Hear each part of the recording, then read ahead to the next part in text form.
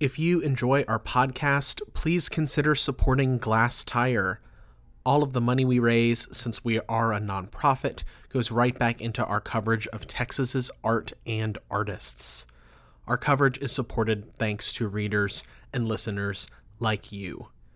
If you would like to contribute, you can do so at glasstire.com/donate. Thanks so much and enjoy today's show.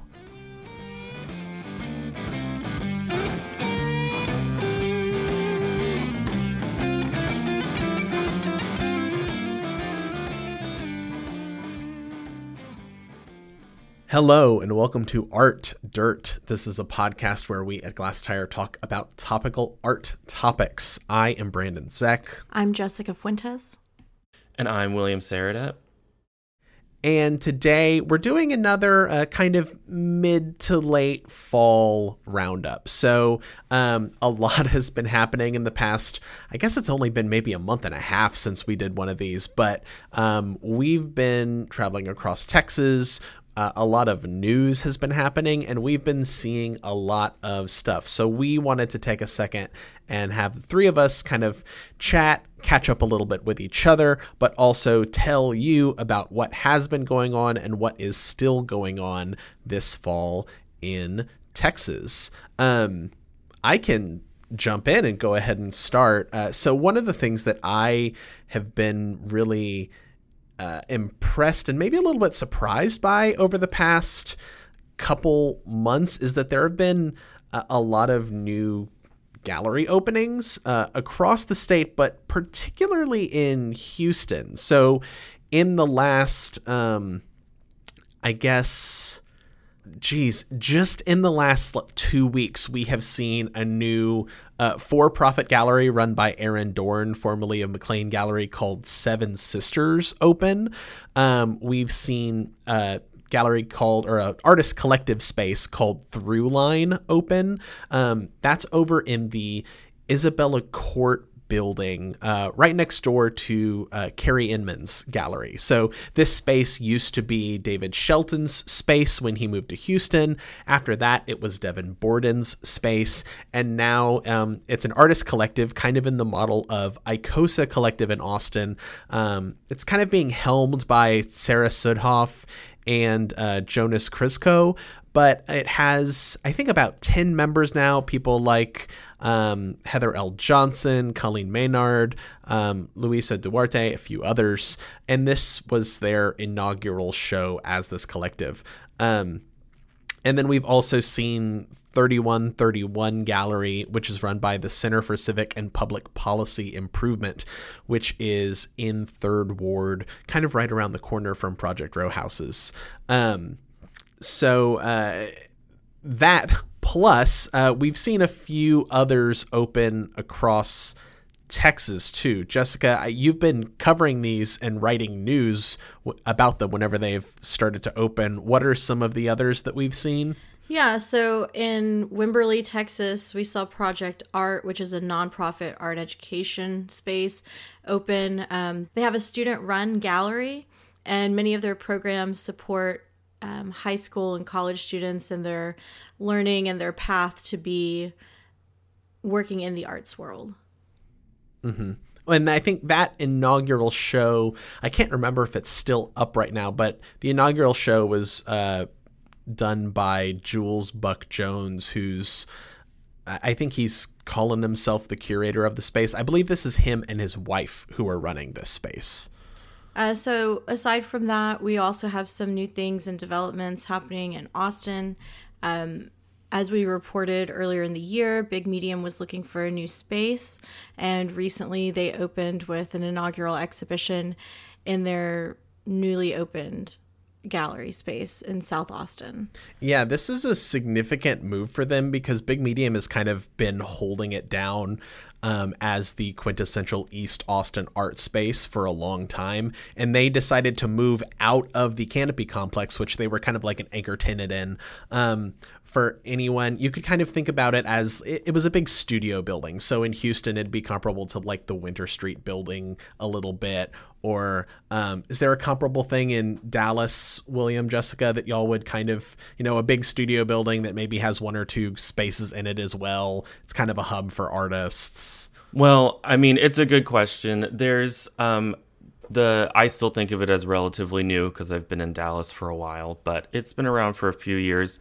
The Riverfront Complex in the Design District, west side of town, that's almost exclusively commercial galleries.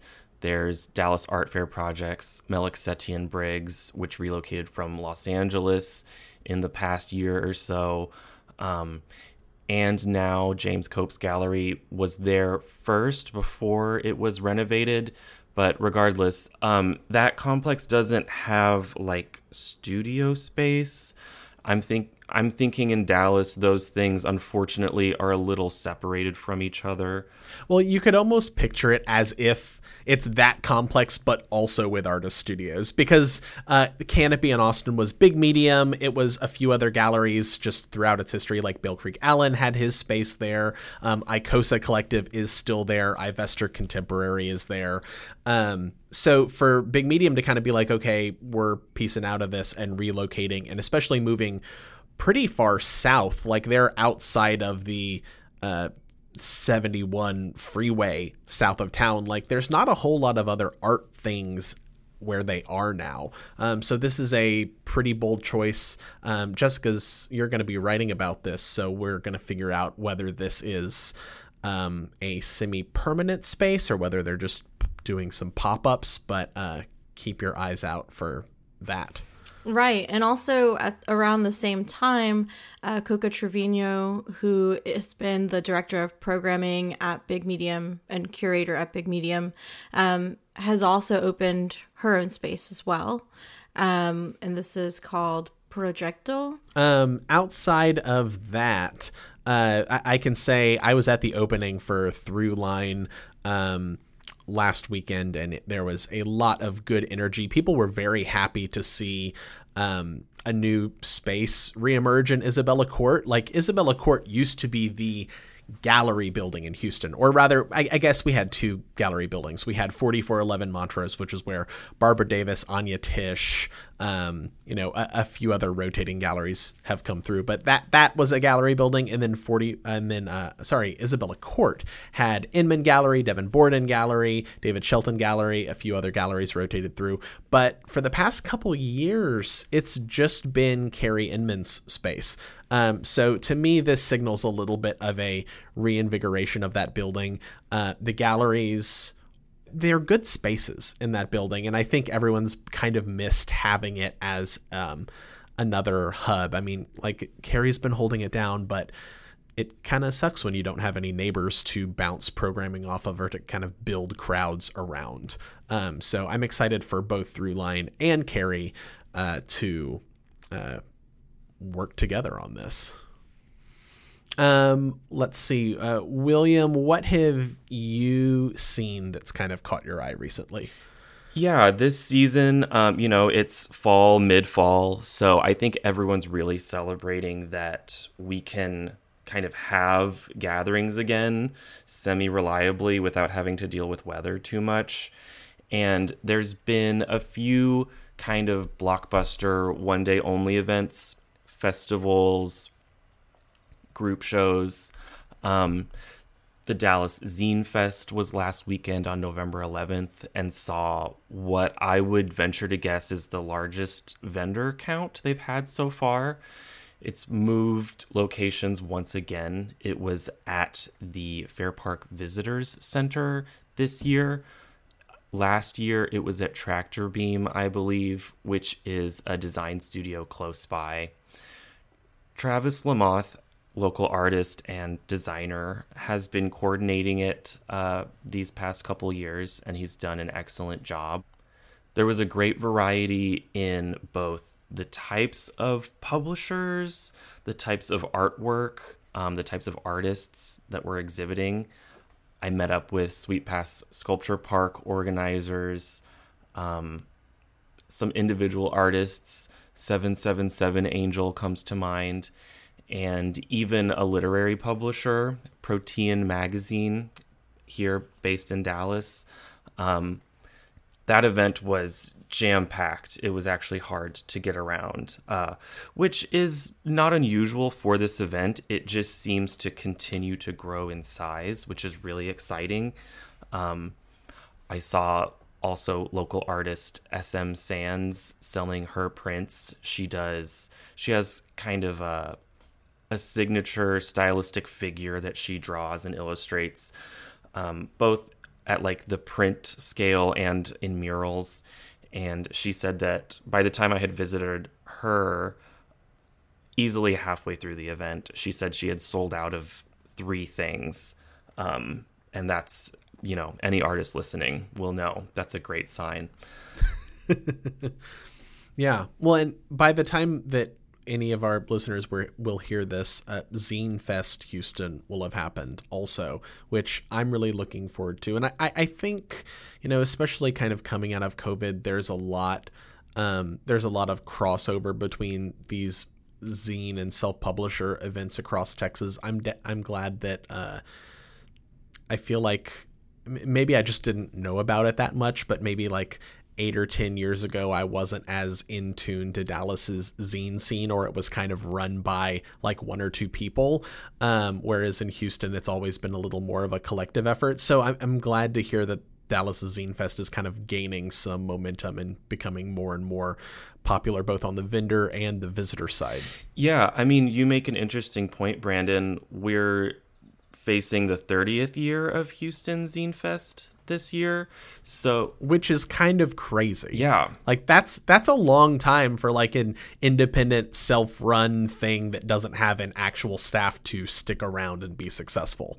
So by comparison, Dallas Zine Fest it's younger. It might even be smaller. I'm not sure. I haven't visited the Houston Zine Fest as of yet, but it's just really exciting to see.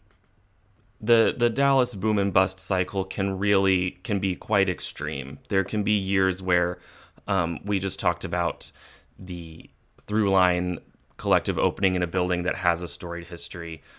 There can be years where either a collective or a site or sort of a loose art scene can really explode, and then, at the drop of a hat, people can move away, vendors can dry up, buyers can dry up. So it's really nice to see this one individual event, which doesn't have a particularly large exhibition footprint the rest of the year. I think that's what kind of stumps me, is that I don't know how people are finding out about this thing that doesn't necessarily have like a dedicated group of people that are promoting or even really working together the rest of the year.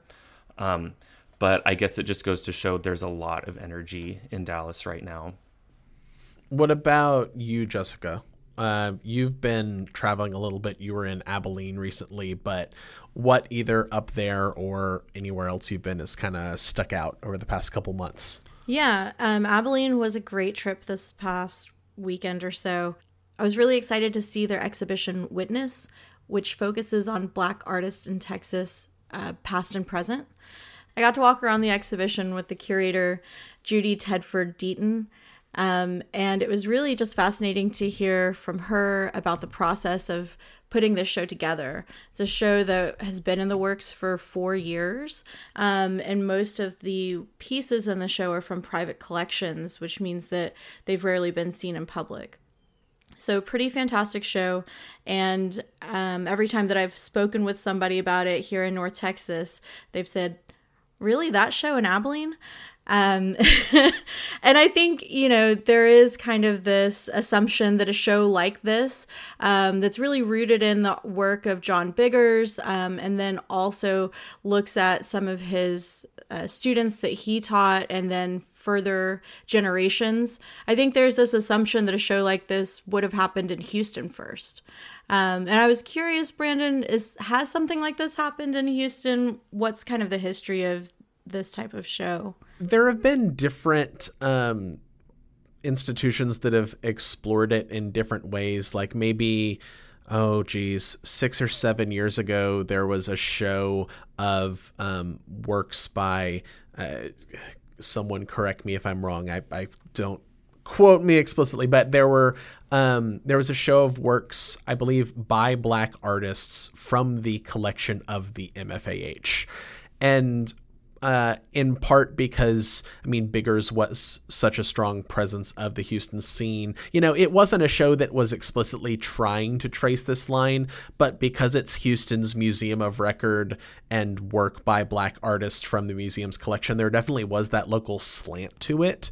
There have been other shows that have kind of done this, but I feel like what's unique about the Grace Museum show, which is why we put it in our fall preview actually, is that this is a very unique group of artists who I feel like I've never seen together on a bill in a group show before, in part because I feel like a lot of times if there's a show about John Biggers, it's just tracing John Biggers' impact in Houston, and it's kind of not considering the wider touch that he had in the other areas of Texas, because he was the premier Black artist teaching at the premier Black art school, and even if people were not his students, they obviously knew about his work and picked up on it and were influenced him just from the very existence of him and his work and it being so prevalent.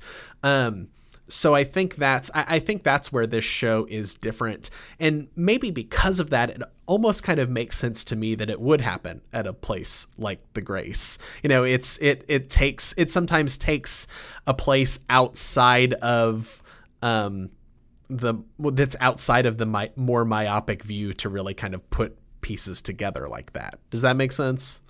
Yeah, I think that's a really good point. And it was nice to see this show paired alongside with an exhibition of early Hudnall Jr.'s photographs, many of which have been on view recently, like at Photographs Do Not Bend Gallery, had an exhibition of his work, just following the exhibition of his work, I think in Houston, at Art League Houston, as he was... Yeah, he won one of Art League's awards a year ago, I believe. Yeah.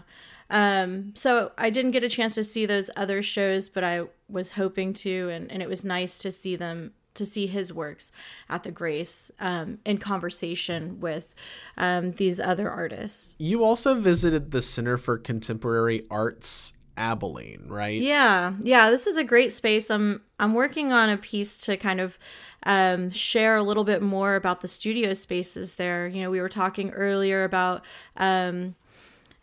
gallery spaces that also function as studio spaces and gathering spaces for artists. And this is exactly that in Abilene, and it's been around for a long time.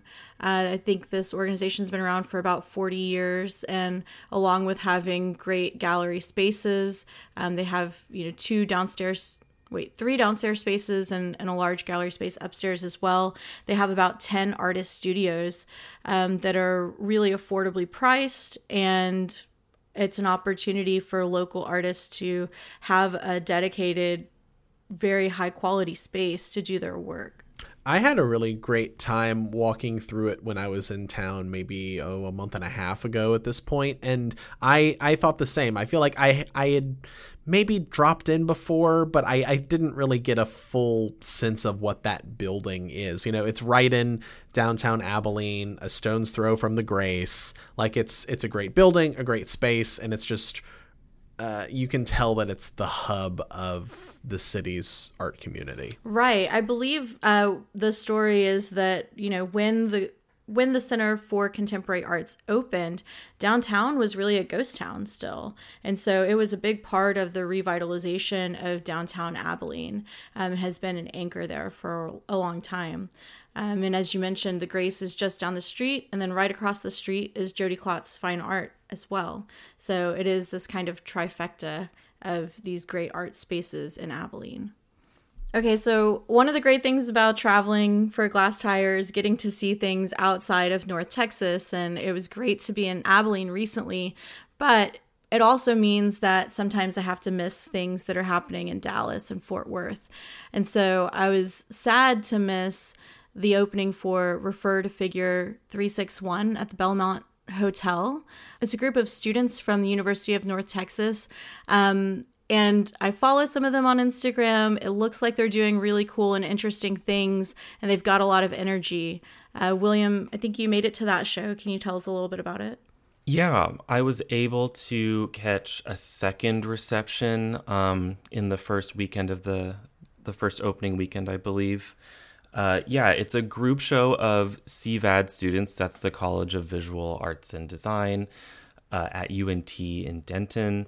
And the artists Hannah Baskin, Aaliyah Sidonia, and Jose Vasquez Ramirez are all primarily showing paintings. A lot of it is figurative work. It's semi-realistic. It's a little fuzzy at the same time. And each of them is kind of doing something a little different. Hannah Baskin's work and Aaliyah Sidonia's work are both kind of focusing on their internal identity. Hannah Baskin has some parallel bodies of work that are not painting, they're performance and video. And then Jose Vasquez Ramirez has paintings that are of figures in his family. He's also done a few paintings of day laborers that are congregating outside an area in Denton that was like designated for them. He also incorporates concrete in a pretty interesting way. He will obscure the painting in concrete and then do a kind of performance event where the concrete is removed in various methods. The ones I thought were the most intriguing were the paintings he called pull tab paintings, which had black plastic or Tyvek underneath the concrete. So you pull that and it reveals the painting from under the concrete. The underlying conditions of this exhibition are that the Belmont Hotel, also on the west side of town in Dallas, is not currently operating and has not been basically since the pandemic, I believe. So I know that artists have been hanging out there, which is really cool. It reminds me of like when I moved to Dallas. That was kind of how things were. A lot of people were managing their practice by using kind of like pro bono space that was unwanted or unneeded at the time. The conditions of the like economic and housing conditions of 2023 make it kind of remarkable that this beautiful Hollywood Hills style hotel is just being made available exclusively for creative purposes. Is the work, William, is it like hung in a lobby? Is it like throughout hotel rooms, almost like a hotel art fair? What's this show, like the concept of it like that? Yeah, it sort of starts in discrete hotel rooms that the rooms are not accessible from each other. You have to walk in and out. But pretty soon after, you follow through to a hallway that leads to the lobby. And if you've ever been to like a Dallas art fair after party at the Belmont Hotel, you'll know exactly where I'm talking about. So yeah, it's a little of both actually. And given that, no one's living there right now, I guess they have the freedom to use all of those spaces, not just reserve a couple of rooms to exhibit in. I should say, because of the nature of this building, since it's not in operation, it's curated by Jillian Wendell, and she is the point of contact for accessing the exhibition. Yeah. And William, I feel like we'd be remiss to not touch on the Vignette Art Fair also, which you recently wrote about for us. Right. Yeah. this is kind of the continuing theme of the exhibitions and events I've seen this season, which some of them have not been open for several weeks. They're kind of short run or limited access. So Texas Vignette ran a couple weekends ago for 3 days, 2 nights, something like that. This is an annual program that has been showing in Dallas for 5 or 6 years at this point. And they have also moved venues. They're at Dallas Market Hall for the second year now. I think several people would agree with me that I kind of prefer or enjoy this current venue they've chosen. It's all white. It's sort of mid-century brutalist concrete. It's very Dallas. The venue itself is less intrusive and distracting than the Texas Women's Museum, which is where I think that was the first venue they ever held it at, over in Fair Park, which this museum, for anyone that hasn't ever been, it's like a defunct women's museum, which there's a whole kind of political irony and undertone of hosting an art fair in a place like this, but it's almost like a science museum that's been pulled apart. It's like cables were coming out of the walls. Like the building itself was almost kind of ruin porn. Ruin is maybe too strong a word. It's not like the walls were falling down, but the building, because of that, wasn't an amazing place to see an art fair, but at the same time, it made the building almost kind of was more interesting in some ways than some of the art that was put in it. So yeah, this is probably a, maybe if less interesting, better choice for them to focus on the art at least. Right. I mean, Fair Park oozes with character and architectural charm, but unfortunately there's a lot of buildings that have been left in disrepair by the city, which is still kind of unclear to me, which doesn't really make it any more excusable. It's kind of sad. But yes, Brandon, you're right. This venue, Dallas Market Hall, it's like a big square, reasonable height ceilings. Everything's white. You just got to throw up some movable walls. It's literally a venue for conventions and trade shows. I think curator Emily Edwards did a good job of making sure everything had ample wall space.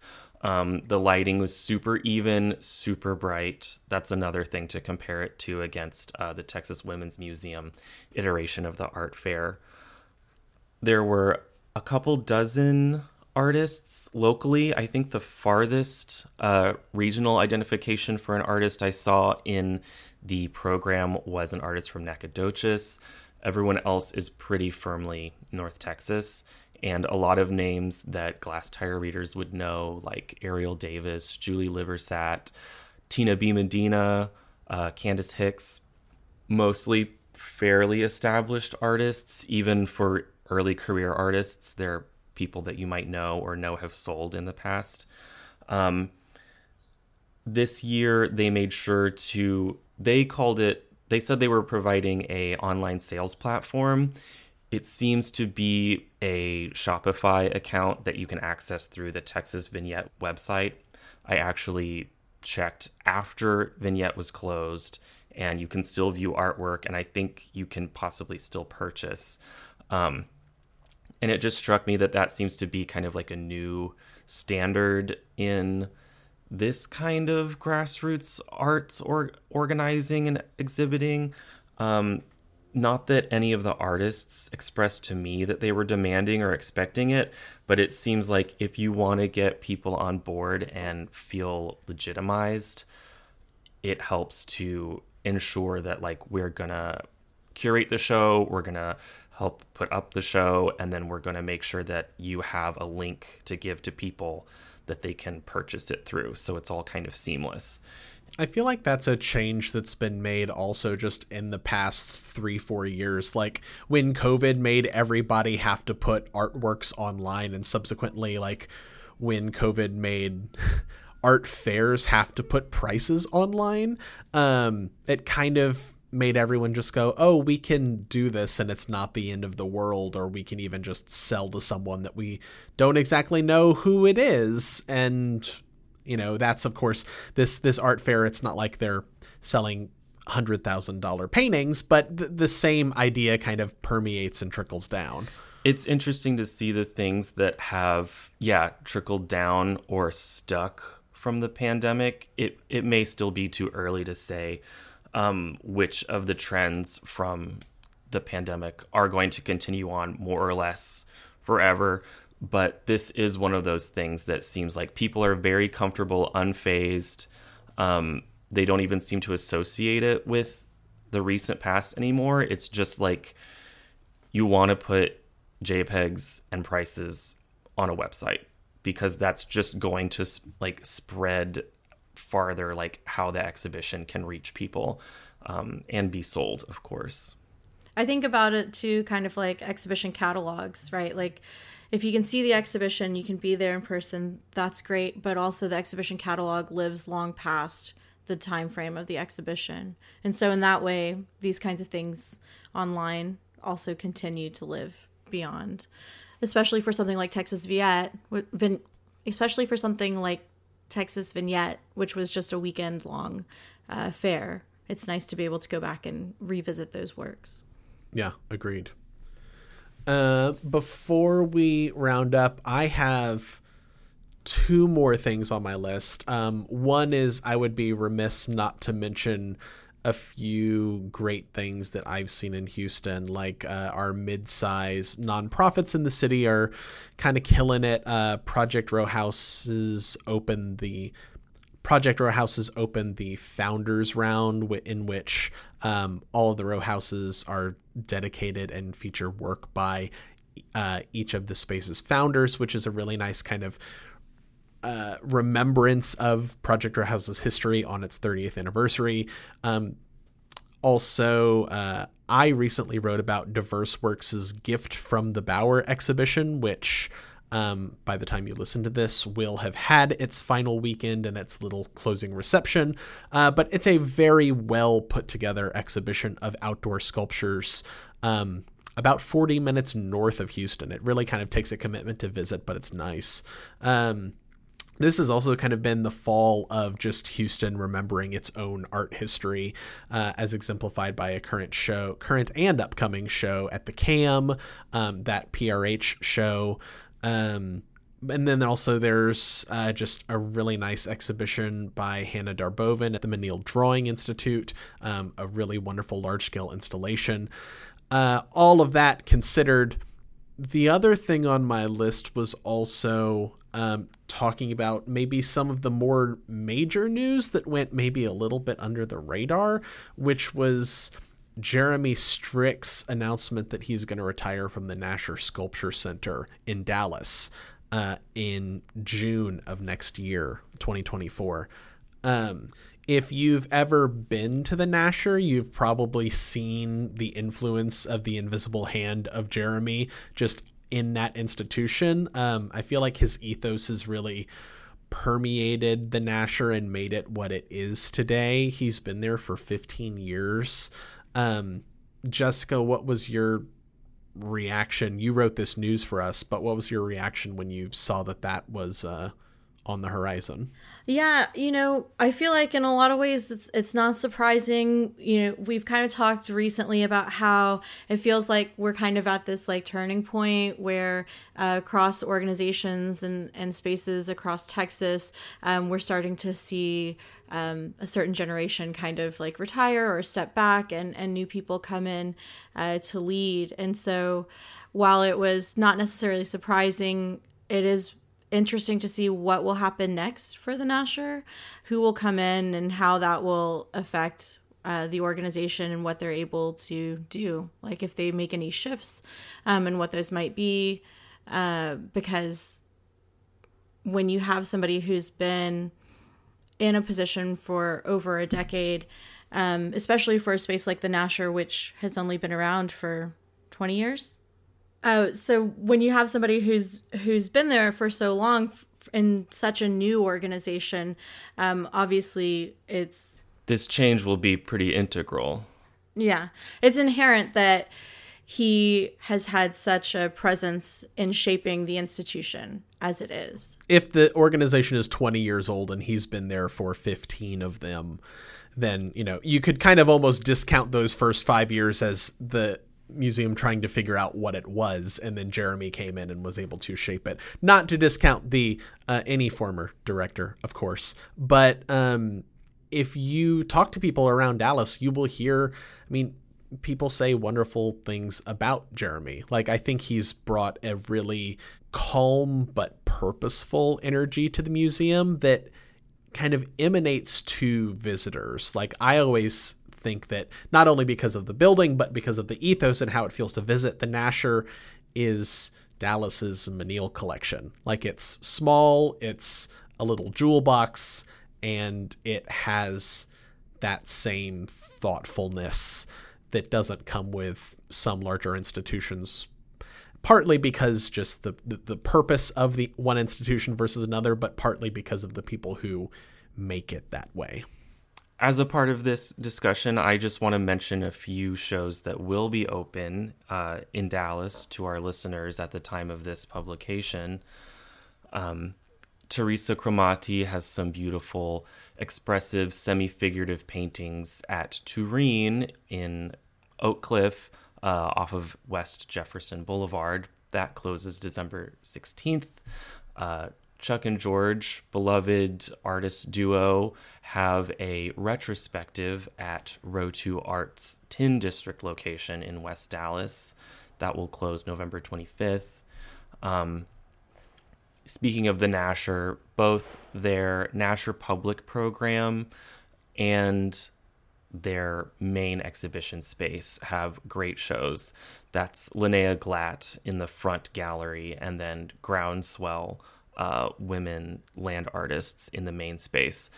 Those closed December 31st and January 7th, respectively. I have not yet seen J.C. Pace III's exhibition at Art Space 111. Those are kind of space age color studies coated in aluminum at Art Space 111, and that will close February 3rd. And on that note, as William just noted, there are always plenty of things going on, even as we venture into the holidays. So take a look at our event listings if you want to get out of your house and see some things. There's always news happening also, so follow our newswire, and Jessica is keeping on top of that. And with that, we hope you have a happy holiday if you are celebrating, and take some time and go see some art.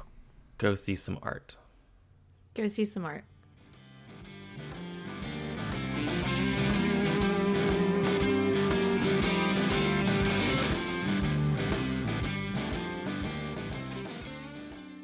This podcast was recorded by Glasstire and edited by William Saradet.